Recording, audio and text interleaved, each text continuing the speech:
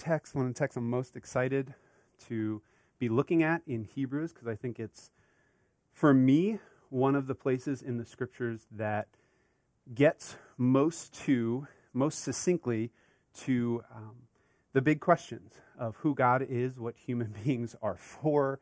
And so it might surprise you, given what was just read. It might not leap off the page. But to me, this is just one of the most beautiful passages in the entire scriptures. And so that's what we're going to jump into this morning. Can I ask the team in the back, can you guys put the house lights on? It's really hard. Yeah, there we go. Sweet. All right, cool. All right. So we are starting in verse 5 this morning. And let me just work through this verse by verse. And we'll see what riches are here for us. For it was not to angels that God subjected the world to come, of which we are speaking. And so this is the author finishing up this long comparison that he's just made that we talked about last week between Jesus and the angels. And his final comparison is to say that God's intention all along was not that angels at any time would ultimately be the ones put in charge of his creation. Which begs the question, well then, who were? What does that mean? And we're set up already, if you were listening closely last week, for the answer. But the answer that the author here gives is actually a quote from an Old Testament psalm. It has been testified somewhere, "What is man that you are mindful of him, or the son of man that you care for him? You made him for a little while lower than the angels. You have crowned him with glory and honor, putting everything in subjection under his feet." This quote is from Psalm 8, which is an interesting psalm. It's a psalm that we've actually looked at here at Jacob's Well before. And what it is it's very much a meditation on the creation story. It's as though the creation story is being sung to. It's like think of it as like a musical interpretation of some of the theological truth and story of Genesis 1. And so if you would flip back with me to Psalm 8, I just want to look at this and why this is the author of Hebrews' response to our question, well, if not submitted to the angels, then what was God's intention for creation all along? Here's Psalm 8. I'm going to actually read it in its entirety. Again, one of the things that I love about Hebrews is that not only will you be learning this specific letter in the New Testament, but you will also, by studying, get a ton of Old Testament thrown in with it. It's sort of a 2-for-1, and this is a great example of it. So let's look at Psalm 8 real quickly here. O Lord, our Lord, how majestic is your name in all the earth. You have set your glory above the heavens. Out of the mouths of babies and infants you have established strength because of your foes, to still the enemy and the avenger. So this is the psalmist looking out at creation and saying, man, when I look at creation, think of the most beautiful scene, even what Kimberly shared before, right? There's something about nature that stirs up a sense of the majesty of God if we have eyes to see that what we're looking at is a creation, which a creation assumes a creator. And so as the psalmist looks out at the world, looks out at nature, he doesn't just see an accident. He doesn't just see atoms that randomly collided together and just happened to have ended up being the world as we know it. He sees creation, and so he worships its creator. He says, if this is the work of one's hands, how great must that one be? When I look at your heavens, the work of your fingers, if you remember, we have often quoted this and said that God is a God who, the cosmos is made by his fingers, not just by his thoughts, not just by his word, but his fingers were involved. That's how intimately involved he is in creation. It's also how great he is when you think of the magnitude of galaxies, that these things are done by the outer extremities of God's being. The moon and the stars which you have set in place. And now this question, what is man, what is humanity that you are mindful of him, and the Son of Man that you care for him? So in light of all of this majesty, The psalmist is able to see through creation to a creator. But when his eyes then return to himself, the question that all of this majesty begs is, so what about me? Why do you care about me?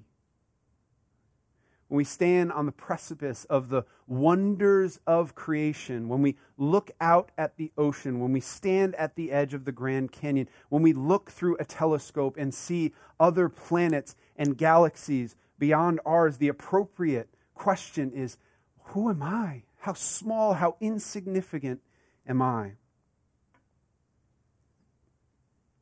Yet the Scriptures provide a very, very surprising answer to that question. And it all comes down to this yet in verse 5. Yet you have made him a little lower than the heavenly beings and crowned him, that's humanity, with glory and honor. You have given him dominion over the works of your hands.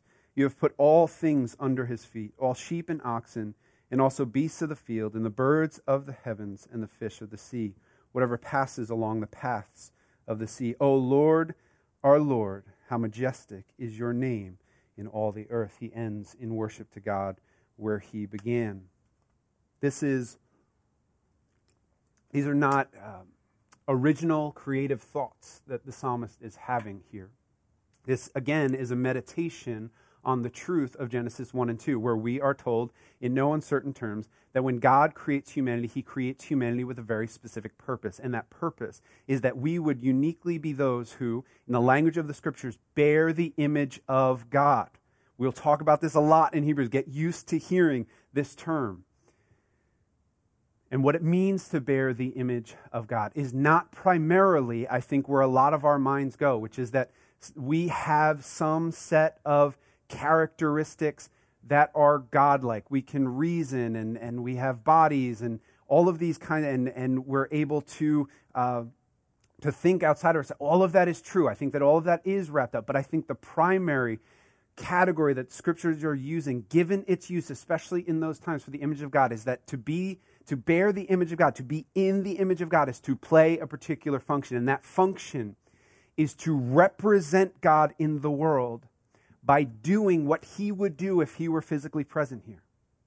This is what an image was in those times. The context that it comes from is, imagine an ancient king who has this big, huge empire, and that king can't be in all places at once. And so what that king would do is that he would leave certain things in those places that represent the fact that he rules that place. That could be a temple. That could be a statue. That could be an actual person that he delegates authority to. In ancient times, all of those things were called by the same category. They were images of that ruler.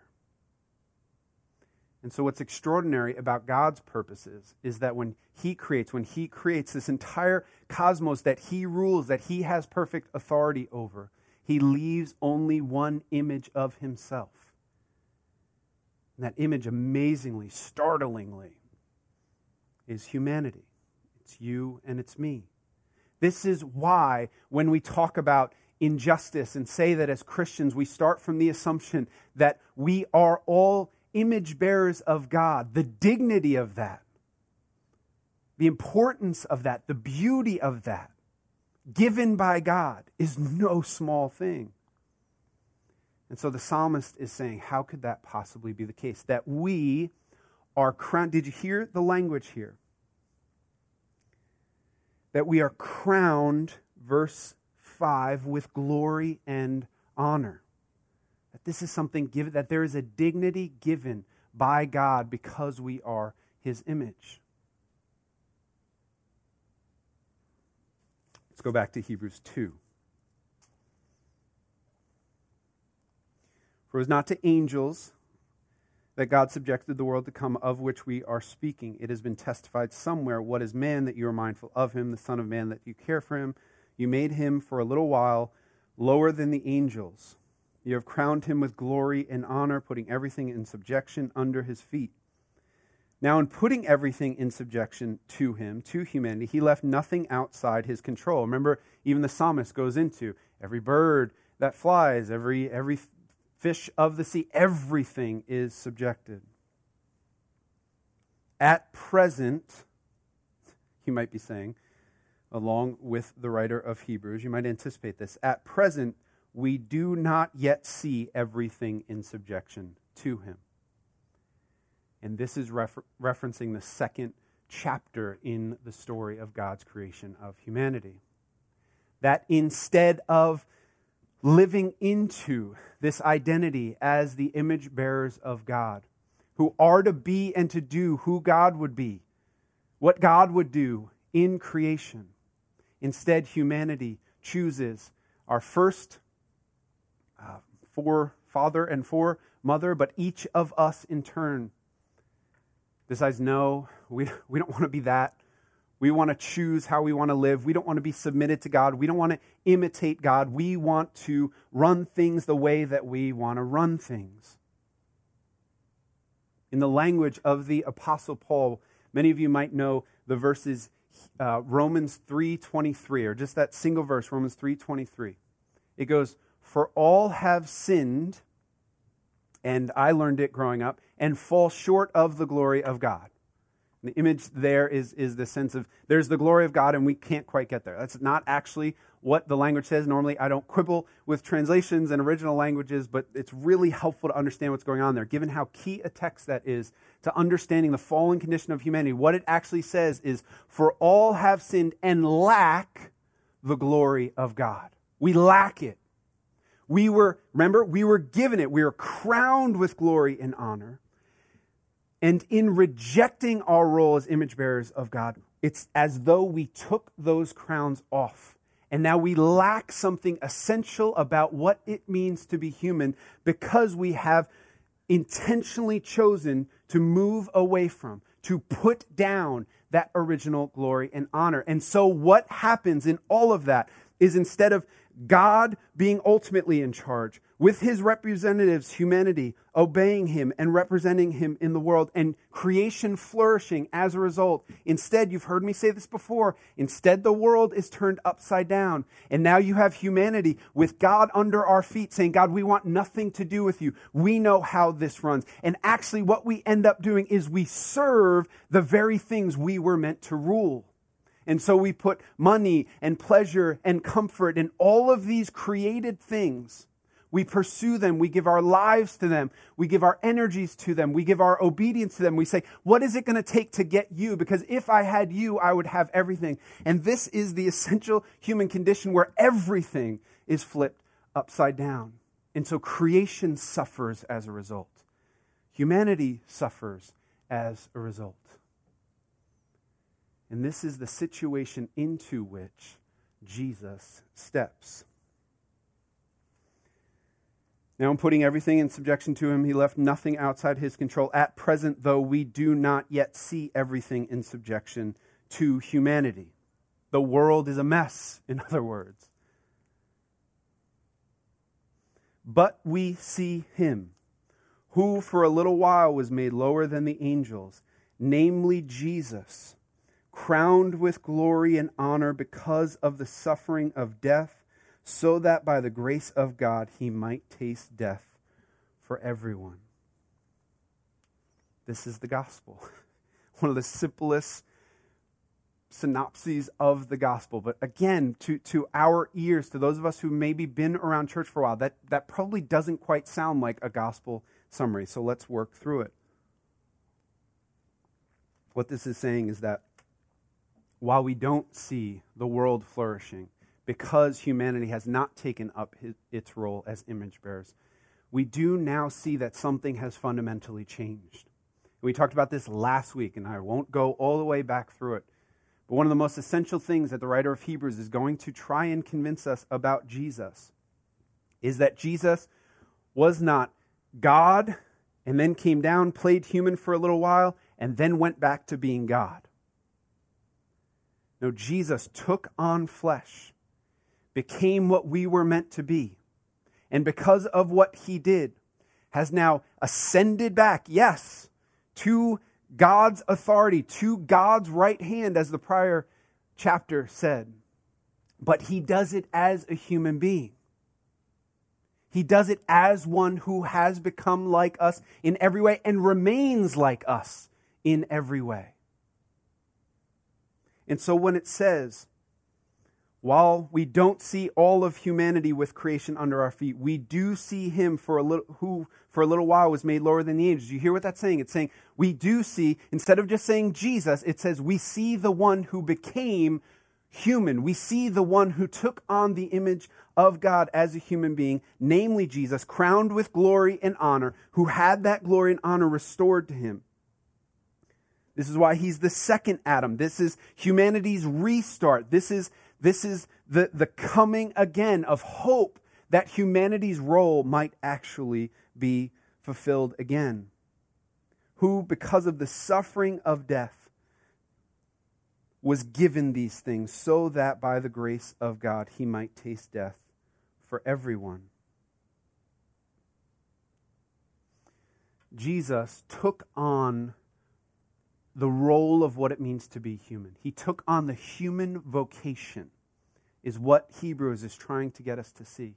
And he lived perfectly into it. And he didn't live perfectly into it just so that he might be an example to us, though he is. He didn't take it on just to show us God's great love for us, though he did. He took that on so that the creation project might be completely restarted in him. Listen to this next verse. For it was fitting that he, that's Jesus, for whom and by whom all things exist. That's borrowing from the theology of the first chapter. Jesus was with God before all things. All things are moving toward worship of him. It was fitting that Jesus, in bringing many sons to glory, should make the founder of their salvation perfect through suffering.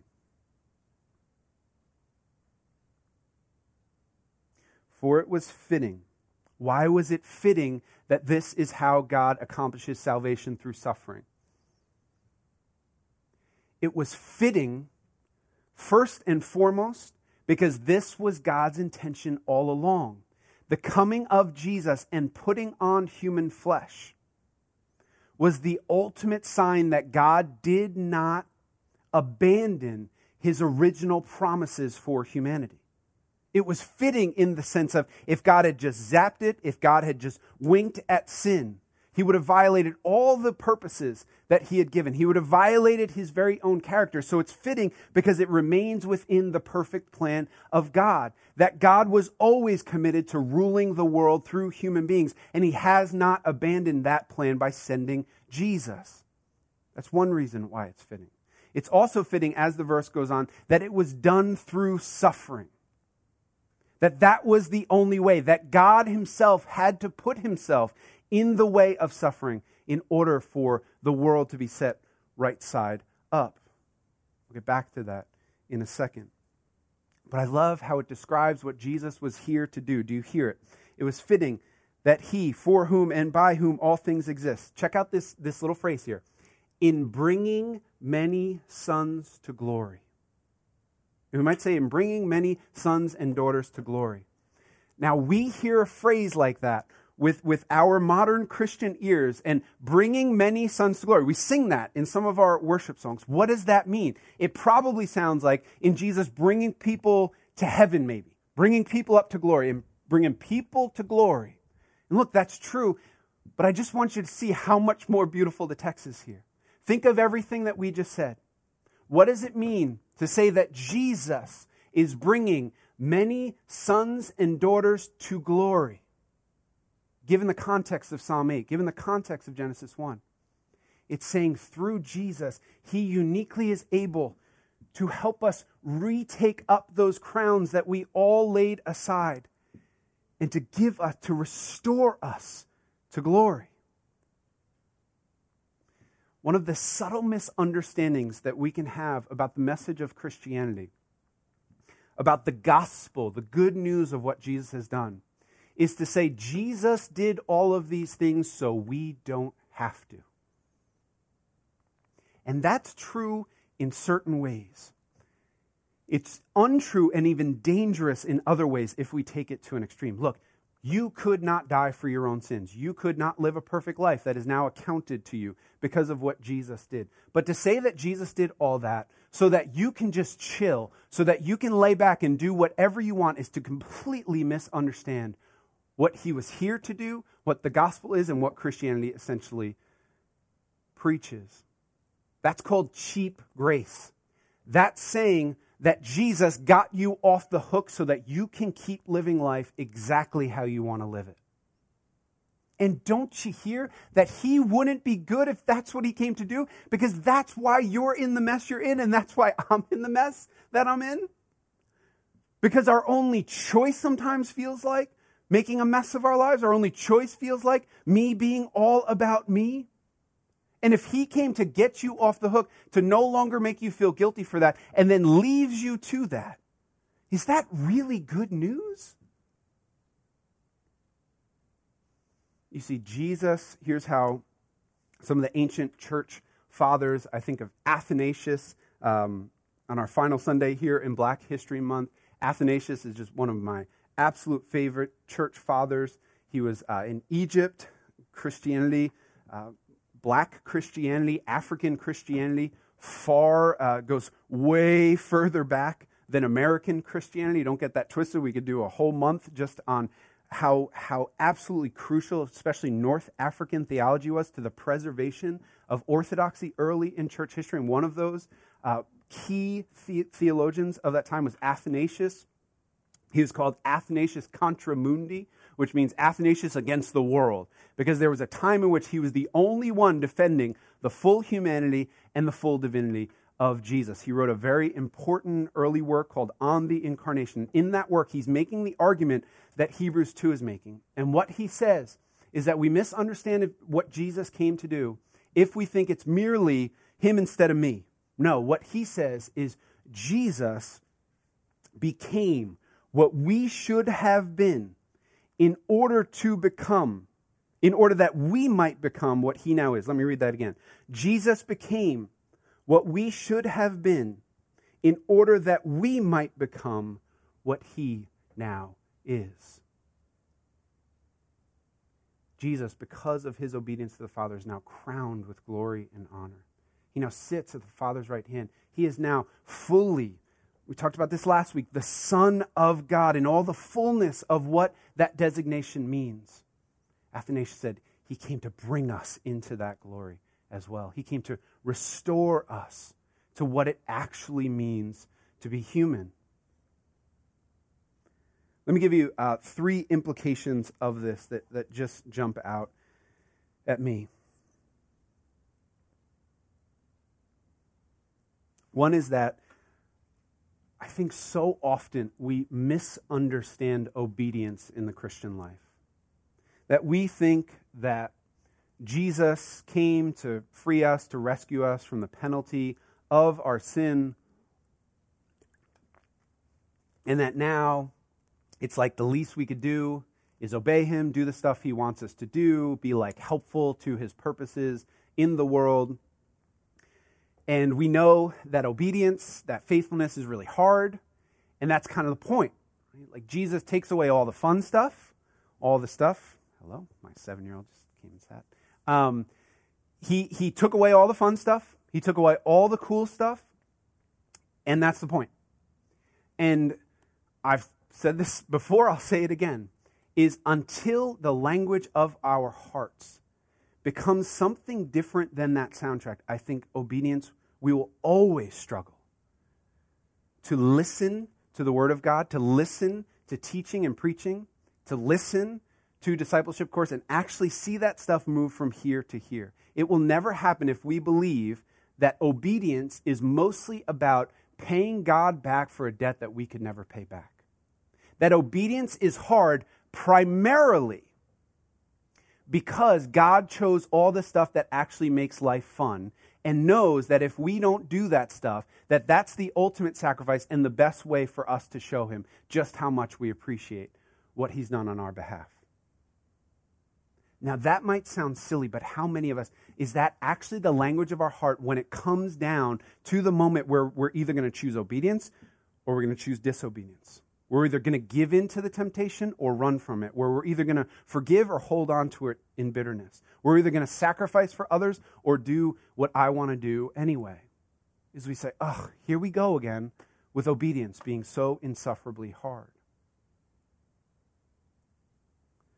No, what obedience is a God-given gift to finally turn away from the self-serving mess that we have created around us and to step into what God actually created us for. Because here's one of the things that I want you to go away with is that to be obedient to God, to become a disciple of Jesus, to follow him obediently, is to not be something subhuman, like, oh, we're the miserable ones in the world while everyone else is living the good life. It's not to become subhuman. It's also not to become something other than human, as though we go, oh, now I'm just like a weirdo doing what no one else really wants to do while everyone else gets to live a normal life.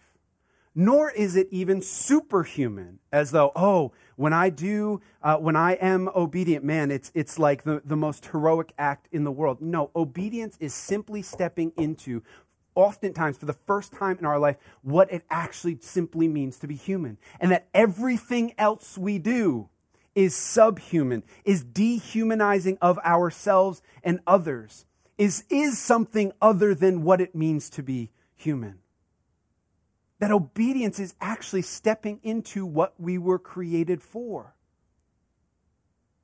Now, here's the reality, though, as we think about Jesus in this passage. Remember, it said, "For it was fitting that he would accomplish this through suffering." Here's where my mind goes, is to a quote that I roll out every now and then. It's my go-to quote if I was like a tattoo guy, which, shocker, I'm not. This is probably what I would put on me, because I just think about this quote all the time. We're going to try and put it up, see if it works. This is from Herbert McCabe, who, as best as I can tell, is not exactly a major figure in Christian thought in the last century, but apparently was like a Catholic journalist of sorts. This is what he says in an essay in a book called God Matters. He says, "The crucifixion in this sense is the supreme expression of Jesus' humanity. We have made a world in which there is no way of being human that does not involve suffering. Jesus accepted the cross in love and obedience, and his obedience was to the command to be human. Not Adam, but Jesus was the first human being, the first member of the human race in whom humanity came to fulfillment." That should be like, oh yeah, that's what we've been talking about the last couple weeks. "The first human being for whom to live was simply to love, for this is what human beings are for. This is why when we encounter Jesus, in whatever way we encounter him, he strikes a chord in us. We resonate to him because he shows the humanity that lies hidden in us, the humanity of which we are afraid." And then this is the line, this is the phrase, this is what I want absolutely highlighted in your mind as you walk away this morning. Jesus is the human being that we dare not be.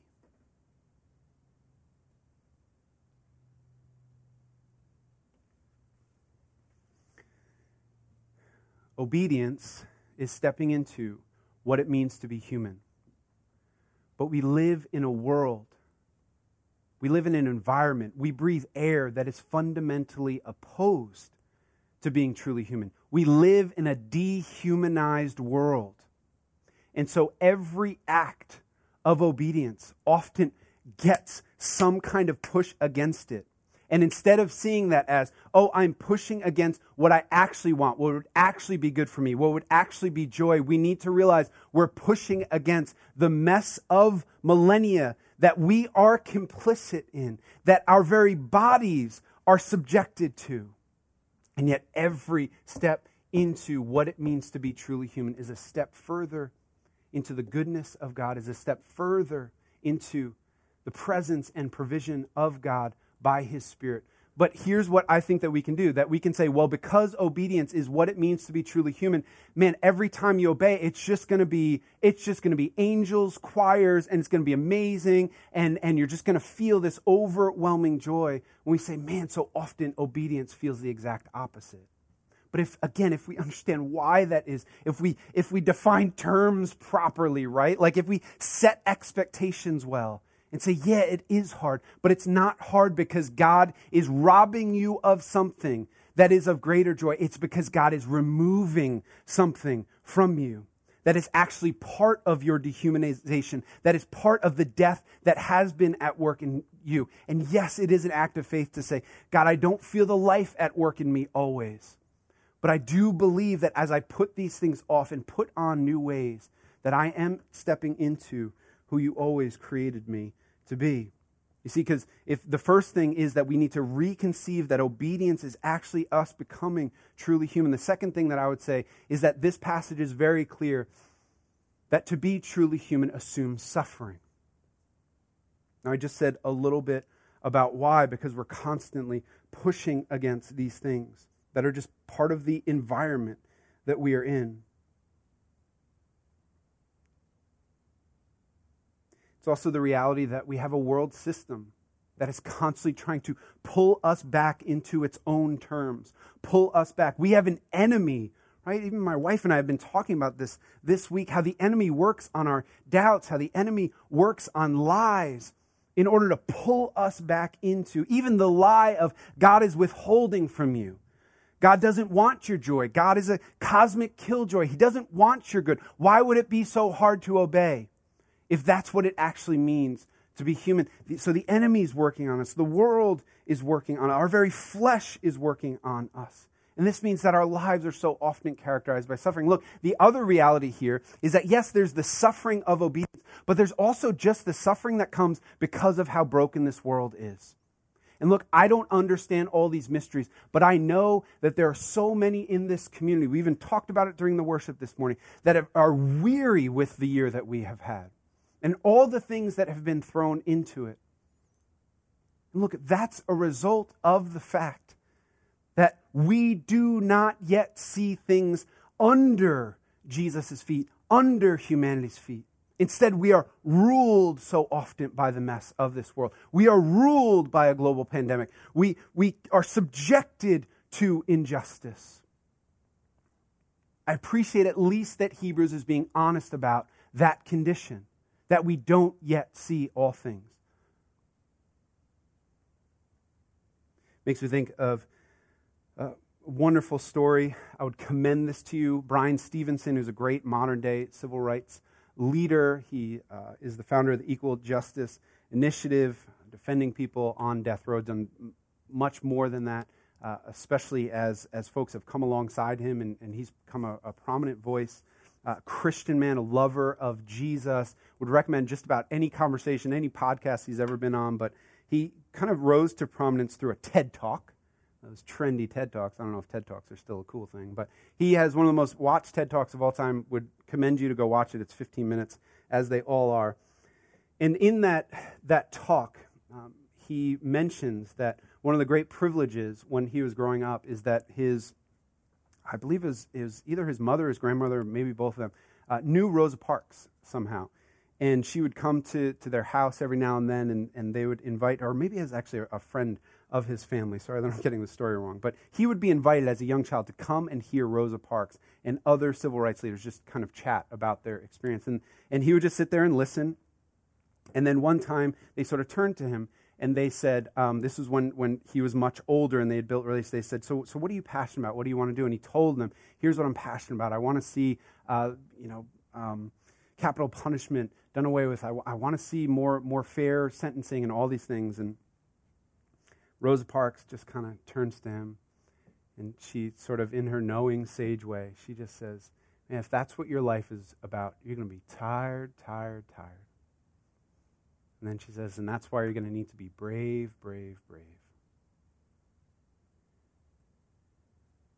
And for me, that's so much of following Jesus. Is, yeah, we're tired. And it takes being brave. And yet the reason why we resonate to Jesus, the reason why we resonate to someone like Bryan Stevenson, is not because they're doing something other than being human. There's something in us that resonates to them and says, that's what life is actually about. And if you talk to someone like him, if you talk to a Rosa Parks, if you talk to someone who's been faithful over a long time, if you talk to a tired parent where the days are long, and you say, is it worth it? There is some cosmic sense in which the soul cries out, I know it is, even when I'm tired. Unlike the apparently joyful person who has utterly spurned the ways of God, who is running life exactly as they want, who apparently is enveloped in the good life, that you get somehow to the soul, and that soul is actually tired. That soul says, I'm not sure it's worth it. That soul is in doubt. And yet we so often go by external appearances. And what Hebrews is going to try and get us to is to say there's something so much more deeply true about what it means to be human than externally how my Instagram looks, than externally whether other people are jealous of my good life. And that is only found when we step into the things of God, when we are brave.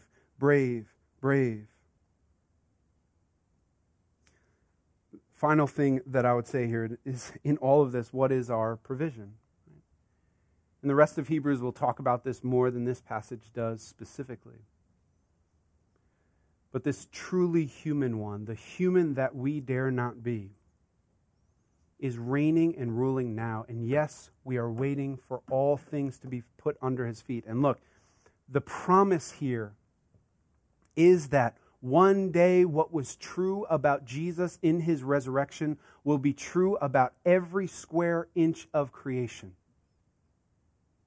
That all things will go from death at work in them to life at work in them. I said this last week. The one question is, will you be part of that which is brought back to life, or will you be part of that which is subjected as an enemy under Jesus' feet? But the bold guarantee, what Jesus reigning and ruling now means, is that he has all power and authority. And if you ask the question, what is he waiting for? Amazingly, the Scriptures answer. You know what the answer is to what is he waiting for? Scripture's answer is you. That's what he's waiting for. He's waiting for us. It says that the only reason why Jesus delays, as gut-wrenching as it is, as agonizing as it is so that one day we may fully participate in the renewal of all things, where every tear is wiped away, where every wound is healed, where all is made right. And so as hard as life is now, the opportunity to repent is the reason why God is exercising patience. But here's what I want you to hear. Even more than the hope of that promise is the hope for right now, which is that the one that you approach, we are told again and again in Hebrews, boldly approach the throne because of who is sitting on it. It is one of our own. It is one who has suffered like you suffer. It is one who was tired because he was brave to the uttermost. That is the one who comes alongside you and I in our suffering. I was talking to someone this week going through something that I would wish on absolutely no one, that none of us would wish on anyone. And I said, I don't know why this is happening. It makes me angry that you're having to walk through this. But I have to believe, because if this is not true, we should all be out. I have to believe that the one who is sitting and reigning over even this situation is weeping with you in it. Knows the pain of loss, knows the pain of sin and death and illness and weakness. Saw his best friend died and wept over it before, yes, doing a temporary miracle because Lazarus would die again. And yet Jesus, when encountered with just how messed up this world is, when he encounters human beings that are destroying themselves and others, he is moved by that. He weeps over that.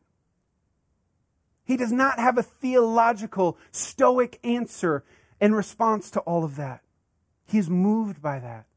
And so what Hebrews will steadily over these next couple chapters move us towards is that that's the one that we approach. And so if your image of God, especially in the midst of difficulty, does not include a weeping human being sitting at his right hand.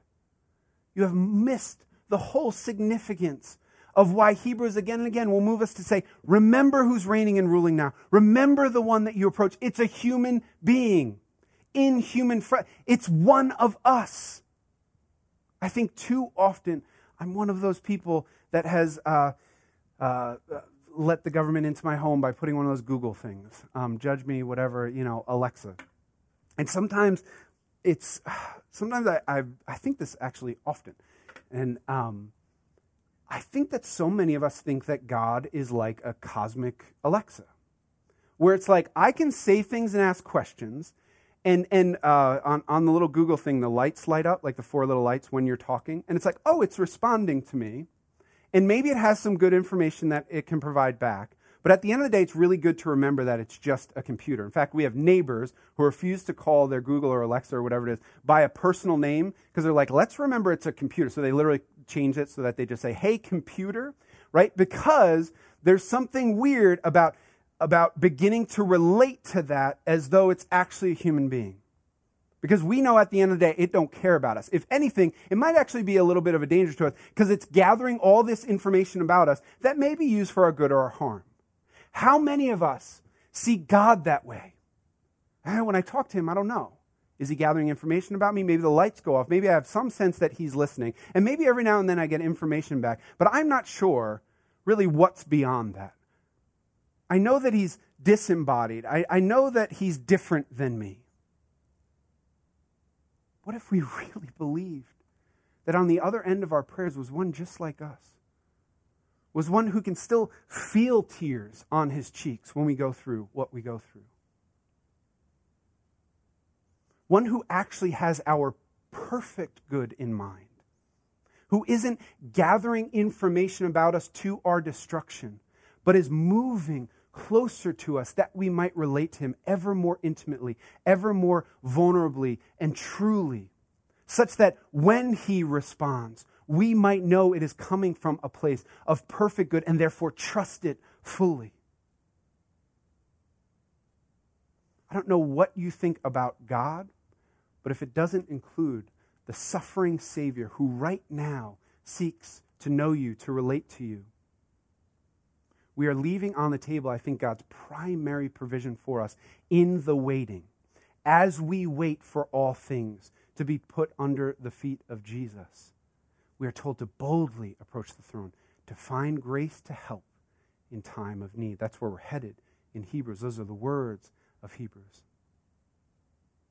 We have one who knows what it means to be tired, who is brave, so that now we can follow him in that difficult task. He is bringing us to glory. Will we follow him today? Let's pray. Father God, I thank you, Lord, that you have made it possible for us to actually be truly human. God, I pray that even this week, Lord, my hope for our church is that as we are called through discipleship course especially to approach you, that we would approach you not as a disembodied, strange other, but Lord, that we would approach you as the Savior who knows perfectly what it's like to be where we are, who empathizes with precise accuracy with our situations. Lord, as we are tempted to move away from you, as we feel the allure of the quote-unquote good life, of the American dream, of whatever it would be, Lord, that we would hear a better song, that we'd hear a better promise, that we would see the false promises of one and the amazing promises of the other choice, Lord. The false promises of disobedience, the beautiful promises of obedience. Lord, all of this is mere theological ponderings, Lord, if it doesn't land practically in our lives. So I pray that this week we would find ourselves considering these things and moved to take different action because of them. Lord, thank you for the beauty of the gospel, that this indeed is good news. And we pray this in Jesus' name. Amen. What we're going to do now is send you into CCG breakouts, community care groups. If you're not in a community care group, have never been connected to one, I would really encourage you to just either stay in the lobby or to come to the Connect room so that we can connect you to one. For this week, would just encourage you to maybe share. I would imagine that many of you, if not most of you, are involved in the D course. So maybe share how that's been going, how connecting to God's been going. Maybe share anything that you were prompted by in the text this morning. We've sort of allowed the CCG leaders to use that time as they see fit. But please, please, please do stick around for that. Really important that we have that time to connect together. So I'll let Jalen now do his thing to get you into those rooms. And we'll see you on Wednesday at T-Course.